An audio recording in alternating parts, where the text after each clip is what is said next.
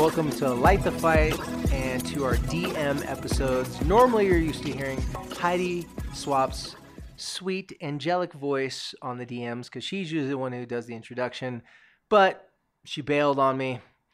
She quit the podcast. I'm just kidding. She's just out of town doing her thing, crafting around the world. I forget what country she's in. I'm just joking. I know what country she's in. She's in Australia right now. But so I want to take a time to still follow up with you guys and take a moment to answer a question. And so let me get right to it. I chose a DM that has to do with cell phone use. So here it goes. This person says, I just listened to the DM number 7 on cell phones, which that was the topic, that we're talking about. And I'm just now finishing the video that we shared. She said, how do we figure out as parents what is the healthy balance with social media? I don't think just deleting it is always realistic and uplifting to others. So how would or do you balance that? I'm guessing it's individual to each person, but how can we at least start figuring that out for ourselves? Do you have some basic foundational steps to figure that out or set that balance? It's funny. She said, thank you in advance. Ironically, I'm using social media to even get this to you. Ha ha ha. I couldn't find the email. Well, thank you for the DM. And yes, it is ironic that we're using social media. And I mean, we've talked about this before. Social media inherently isn't bad, just like money is not bad. Social media it's a transference of communication. It's a way to connect. Money is a vehicle to get us places, to get us things. So by itself, social media and our cell phones are great, amazing tools that if we would have heard about an iPhone 10 back in the 50s, it would look like an alien device. So the question you're saying is different than what we had to deal with growing up. Everybody knows that. No one had a cell phone. Well, no one had a smartphone like the ones we have right now with social media when we were growing up as teenagers, if you're a parent now. So this question, there is no specific structure, but what I am going to do is I'm going to share a few ideas about how to approach this.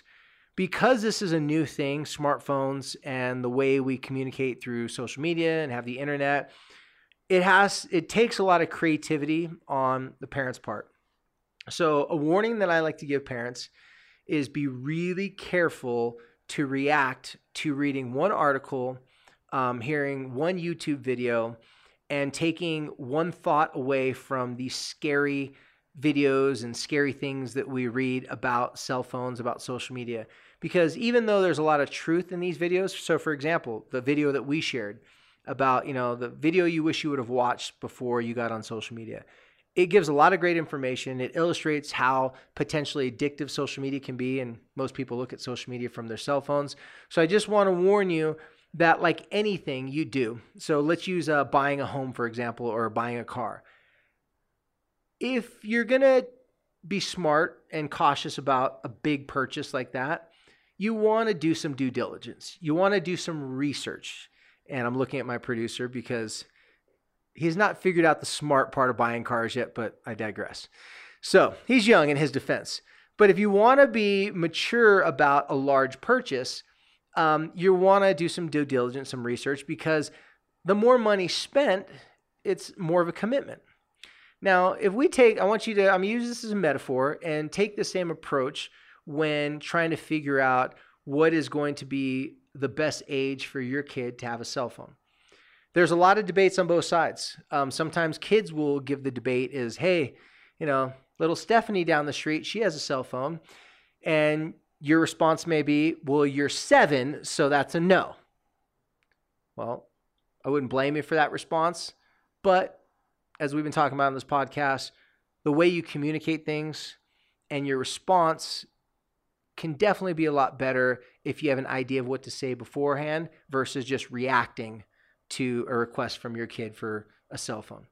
So the due diligence I suggest to people is ask yourself, first of all, what are some of your core beliefs?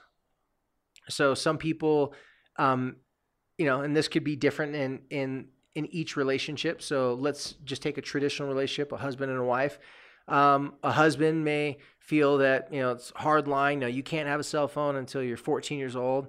And the mom may be like, well, it would be helpful to know where she's at. And she's like, I say we started at, 10 or 11 years old.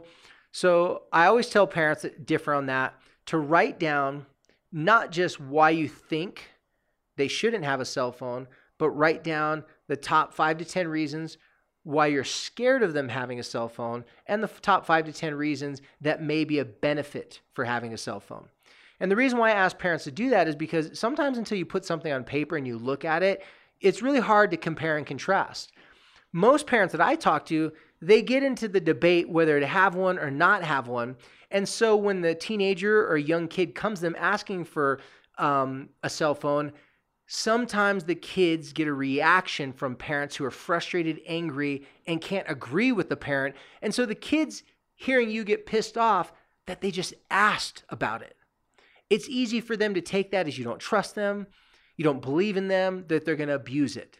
So again, when people have questions like this, instead of going directly to the problem, whether have it or not have it, you have to take this approach as this is a big deal.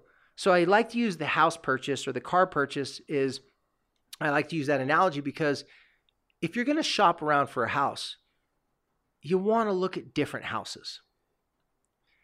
I remember me and my wife, we were driving on the freeway just the other day, and she's like, remember when we were looking to buy our house and we looked at a house in that neighborhood? I was like, how could I forget? This house was the weirdest designed house I've ever seen in my life. And let me tell you, this is a funny story. We go into this house. First of all, this house is more expensive than the house that we bought, and it's horribly ugly. I mean, we would have had to put another $100,000 in it just to make it look not horrible. So we go upstairs and they go, yeah, they got kids' rooms in there.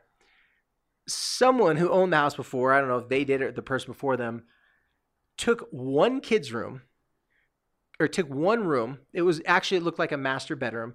It had a balcony, had a sliding glass door, and it was on the second floor. They took the master bedroom, split it in two, and made 2 really small kid rooms that all had a sliding door with a balcony. It looked like you might as well just throw your kid off a cliff. Like that was the worst combination for like a room for a kid that I could possibly imagine. It looked like danger waiting to happen. And then I started thinking as a teenager, it looked like too easy access for them to get out of room. But we want to have young kids, so we couldn't imagine putting them in a dangerous situation. So we scratched that idea. So we shop around. If you're looking at giving your kid a cell phone, and even before you want to give them a cell phone, I think you should start having this conversation because you don't really know where that number is going to land at for you. Now, if this is your first kid, yeah, it may not seem fair to the first kid because you may change that age when the younger kids come up and you may get some grief from the first kid, but deal with that problem when it comes. Okay? Let's focus on the issue at hand. Having this conversation now, if you have younger kids, is good practice for you for when they already have a cell phone. So me and my wife recently did just this. Our daughter, she's 8. She wasn't demanding it. She said, hey, Dad, I was wondering, when can I get a cell phone? And I said, you know what, sweetheart? That's a really good question. How would you like me and Mom to talk about it? And then we'll get back to you. She's like, yeah, can you do that? I said, now, I just want you to know, we're not planning on getting you a cell phone right now, but you're just asking what age you could get it. She's like, well, yeah, I guess so. She's like, oh, yeah, I guess so. Because I think she was just asking just inquisitively. She just was wondering.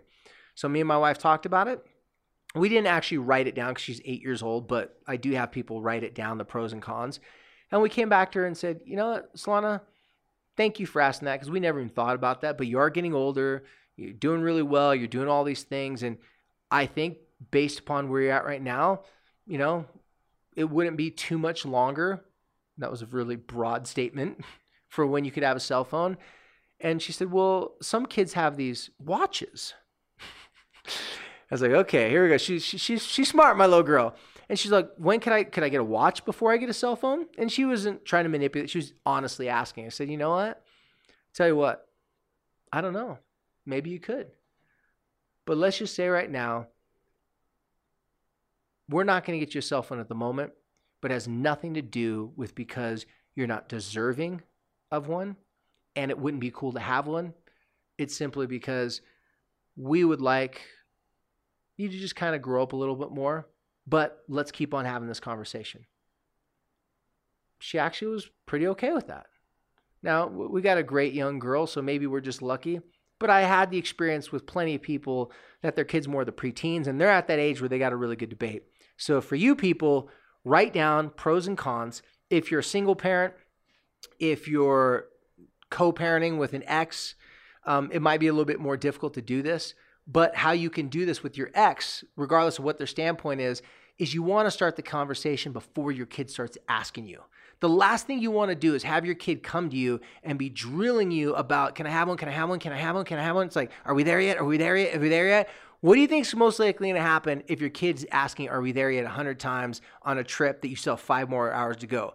You're probably going to snap. You're probably going to give them a response, or in this case, it'd be more of a reaction that you're not giving them a cell phone because it's something personal and you're angry and frustrated with them. If you take the partnership approach, like we've talked about a little bit in our podcast, and you go to your kids, say, hey, you know what? I don't know if you've been thinking about having a cell phone. I don't know if other of your friends have a cell phone, or maybe I know some of your friends have had a cell phone, and maybe you haven't asked me because you've been scared to ask me. Maybe you just think I won't say yes to it. But I would like to talk about when would be a good time for you to have a cell phone. Most people want to avoid the conversation. I say start the conversation. So go to your kid and just say, gosh, what do you think is a good age for a kid to have a cell phone? By the way, a lot of people were pleasantly surprised because if you're going to your teenager or your kid and you're asking them for their opinion, they're not trying to fight for a cell phone.